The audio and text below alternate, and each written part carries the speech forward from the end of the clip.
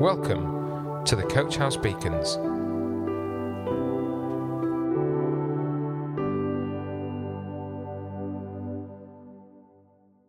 Hi there, it's Andy here again. In this beacon I want to be slightly different in my approach. I want to share some words of encouragement that have been given to me by a lovely lady that I know from another church. I won't mention her name, as when she hears these words she will no doubt recognise her story. I would like to thank her though for the kind note that she's had written to me, from which I've adapted this beacon today. Now no doubt in the last few days you will have seen and heard the weather outside your homes. It's been quite some time since I've heard thunder and experienced the lightning flashes illuminating the sky with such dramatic effect. As a kid we were told that thunder was the sound of God moving his furniture around. Well, now I know that it's all to do with the difference in pressure created by the lightning flashes as it heats the air it travels through, causing it to expand supersonically, which we hear as thunder. Similar to the sonic boom that Concorde used to make when hitting supersonic speed. But I digress. We hopefully have all seen the one thing that loves a good dousing in a storm, especially after a bout of dry weather. It's our garden plants. I think we've got triffids in our garden at the moment, the rate that they've grown in the last few days. Which brings me to the words shared from my good friend. She wrote to tell me of a birthday present that she'd received. A beautiful plant called a peace lily. A particularly thoughtful gift given what is going on in the world around us today. But more on that later. I'm first reminded that Jesus, when he spoke to his disciples, used lilies as an example. In Matthew 6, verse 27 to 31, Jesus says this, and it's part of a famous talk that Jesus gave, which we now sometimes know as the Sermon on the Mount. This particular part says, "Who of you by worrying can add a single hour to our life? And why do you worry about clothes? Consider how the lilies of the field grow. They do not labour or spin, yet I tell you that not even Solomon, in all of his glory, was adorned like one of these. If that is how God clothes the grass of the field, which is here today and tomorrow is thrown into the furnace, will he not much more clothe you, O you of little faith? Therefore do not worry, saying, what shall I eat, or what shall I drink, or what shall I wear?" You see, here we have Jesus telling his followers not to worry about the things around them, the clothes they wear, how they will be received. Simply do not worry. He illustrates this using the wild flowers around, the lilies of the valley. They are beautiful, more beautiful than Solomon in all of his great splendour, and yet even so they are destined for a short life. How much more will God care and clothe those who belong to him is what Jesus is asking. He will clothe us with his glory and goodness. This would later be fulfilled by Jesus, who the Bible tells us gives us who do not deserve such love and forgiveness his clothing of righteousness, so that we can come into God's presence. Amazing! His sacrifice covers our wrongdoing and pays the price that God demands for purity and holiness. That is truly mind-blowing.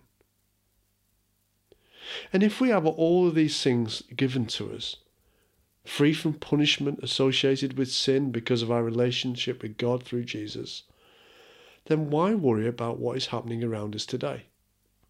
They are small and trifling compared to eternal matters.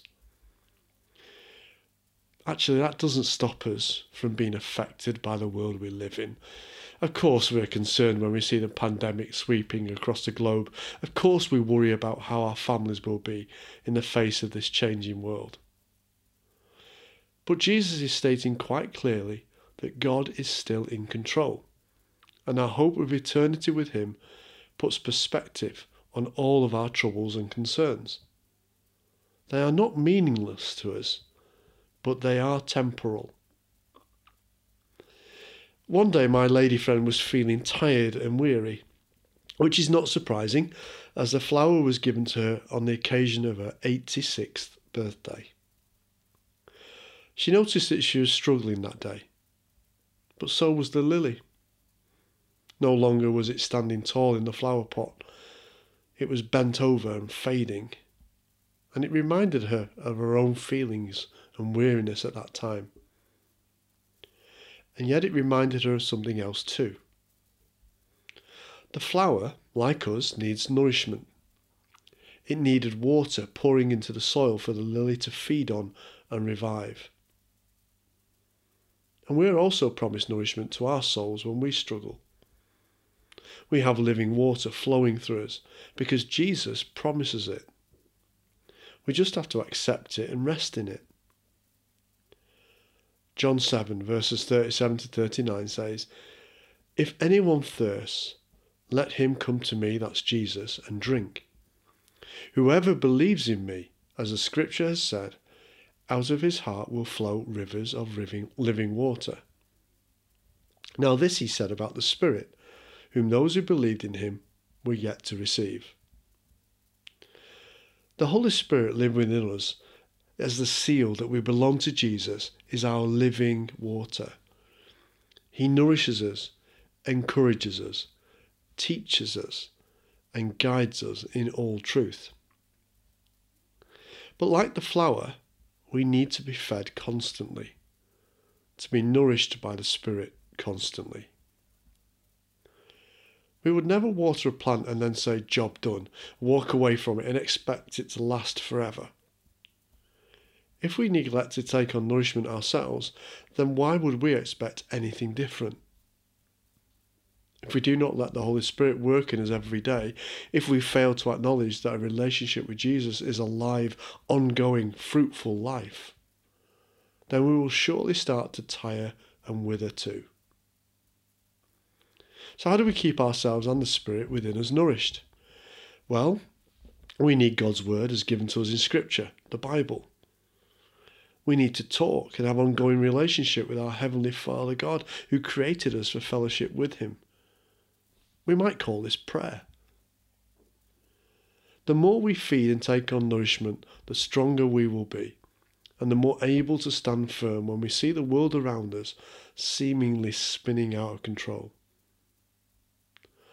So let's just take a moment to slow down and ponder some things. God promises us peace, even in turmoil. God is in control, even if it doesn't seem like it and the world denies Him. God is our provider in times of trouble, but He gives us what we need, not what we want. God is able to do all things. There is no such thing as impossible with God, with the exception of sinning. God loves us, even if we run away from Him.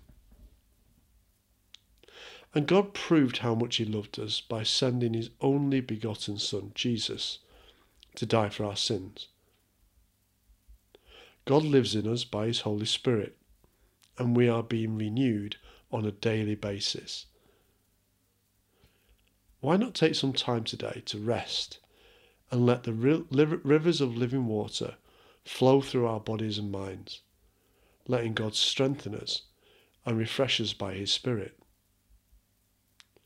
Jesus said in Matthew 11 verse 28, "Come to me, all you who are weary and burdened, and I will give you rest.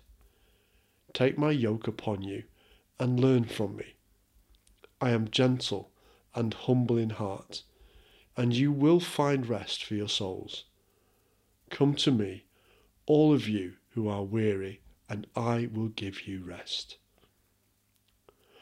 Jesus doesn't offer something that He cannot give.